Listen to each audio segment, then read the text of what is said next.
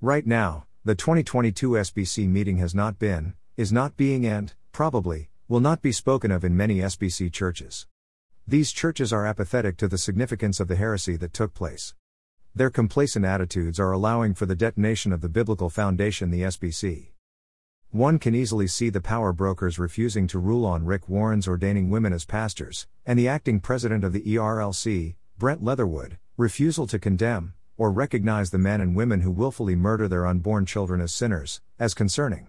However, the issue will not be addressed. The misinterpretation of the passage, "Touch not my anointed ones, do my prophets no harm," as found in 1 Chronicles 16:22 and Psalm 105:15, has led to many heresies to go unpunished. Thus, the SBC has fallen into a trap by the world system.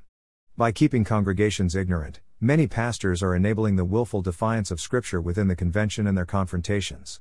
For many do not want their sins exposed, as John 3:20 states, "For everyone who does wicked things hates the light and does not come to the light, lest his works should be exposed."